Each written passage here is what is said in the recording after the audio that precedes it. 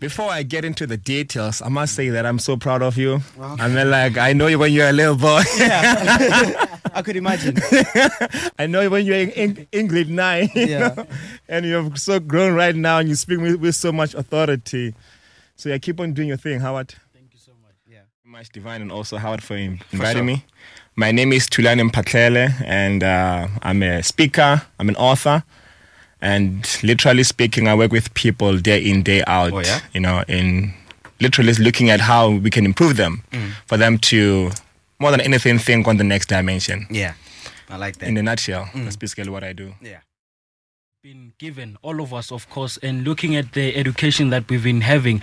And I think that is just one thing that everybody's getting enlightened to say, as much as I have to study, get my degree and everything. But the problem now is that we have not been trained to develop human capital.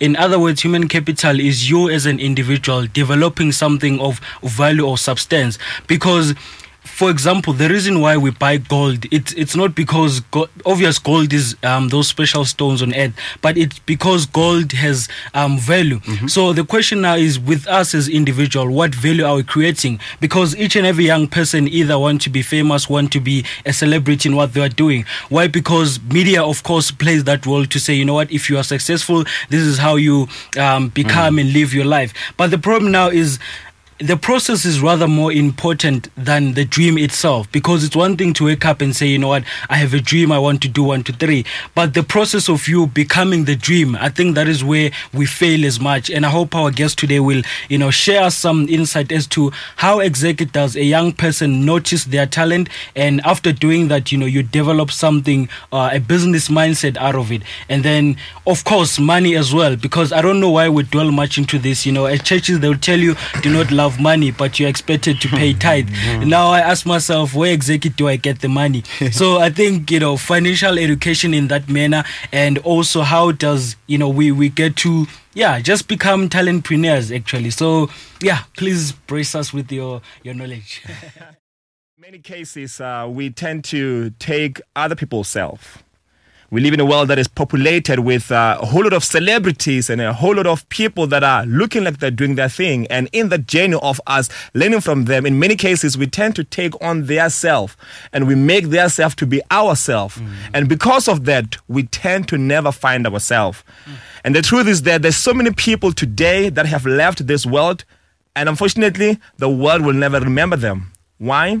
Because they've lived this entire life on a self that they are not. So the first thing that we have to speak about is that how do you find yourself? How do you get to understand who are you? You know what I'm saying? And I know this is a conversation that we speak about almost each and every single day, but it is a conversation that is very, very key to speak about, because without this part, unfortunately, we cannot speak about business. We cannot speak about dreams. We cannot even speak about how to change the world, because how do you change the world while you've never changed yourself?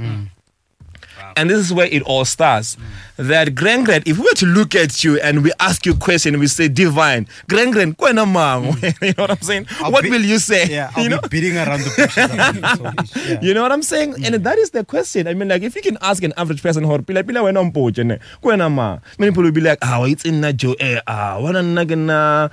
soccer player. You know what I'm saying? True. Or we say, how it's going on, I wanna speak, or and those are the things that unfortunately they've been given to us. If you didn't have those things, and then I ask you that same question, what will you say? I know a lot of people, for example, even females, for example, who have been abused. And after they were abused, I mean, they started foundations to say, you know what, let's heal girls, let's help save a girl child, all those things. And what I realized most is that even I personally, I mentioned this last week, that at first it was a problem that I was black, rather dark in complexion. Yeah. But until I learned to understand that actually purpose is not even what you say you are doing. It is rather your passion to say, you know what, I'm passionate about doing 1, 2, 3. And once you have that image, it's even easier for you to say, my problems are actually crises. And once I solve that crisis, then it becomes easier for me to even help other people as well. And I think that is so important, because most of us, we have, all of us grow with problems. All of us grow with all those problems. And I think I learned this personally to say, those problems were actually not there to say, you cannot succeed, you cannot do 1, 2, 3. They were actually, a way in which you can be trained for the success that you want to have. Because each and every person wants to be the greatest, but no one wants to pass that test in order to be great. We just want to be great and great and great. And we learn to realize then, okay, then if passion is what I love, then that means purpose. It's what it does to other people. That's why people say, I'm inspired by you, I'm motivated by you. So I think it also goes to show that the environment that we're in, if we take it as a problem and we not, create anything of to solve the crisis, rather, that's where innovation comes in. That's where we start to invent all these NGOs and programs to promote other young people. So what I'm trying to say is that it's high time that we stop just saying, I wake up, I have a dream. Of course you have a dream, but ask yourself, what is your dream solving? Because if you look at cars, if you look at aeroplanes, if you look at even the cell phone, for example, it may be created, for us to enjoy, make life easier. But all those things we're rather solving a problem. So I think, the moral of the show should be... Because there was a time when the cell phone didn't exist. And you can imagine the world without the telephone exists. Basically.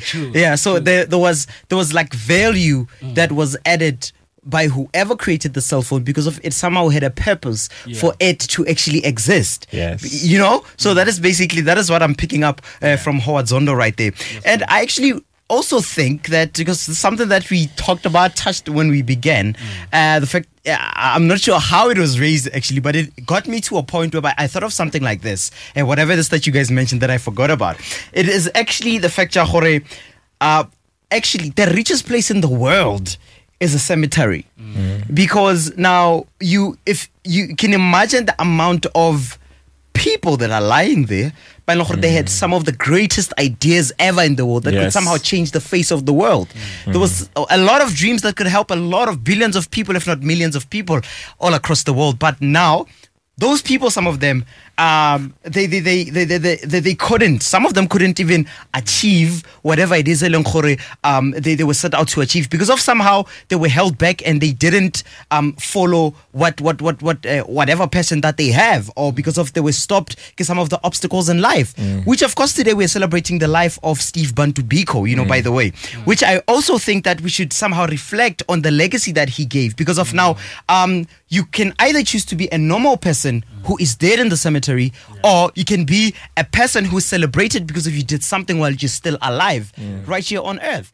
And people will make person aspiring in any field to have a mentor. And exactly how do you then say you grow on your own and you can become, a talentpreneur in whatever talent that you are having? Thank you, Howard, for that question. I think the first thing that we need to look at is simply what we call the law of environment. It's a law that applies in all things. For example, if we want to plant a seed right now, you know what I'm saying? We'll literally go and find a place that is fertile and then we put the seed in.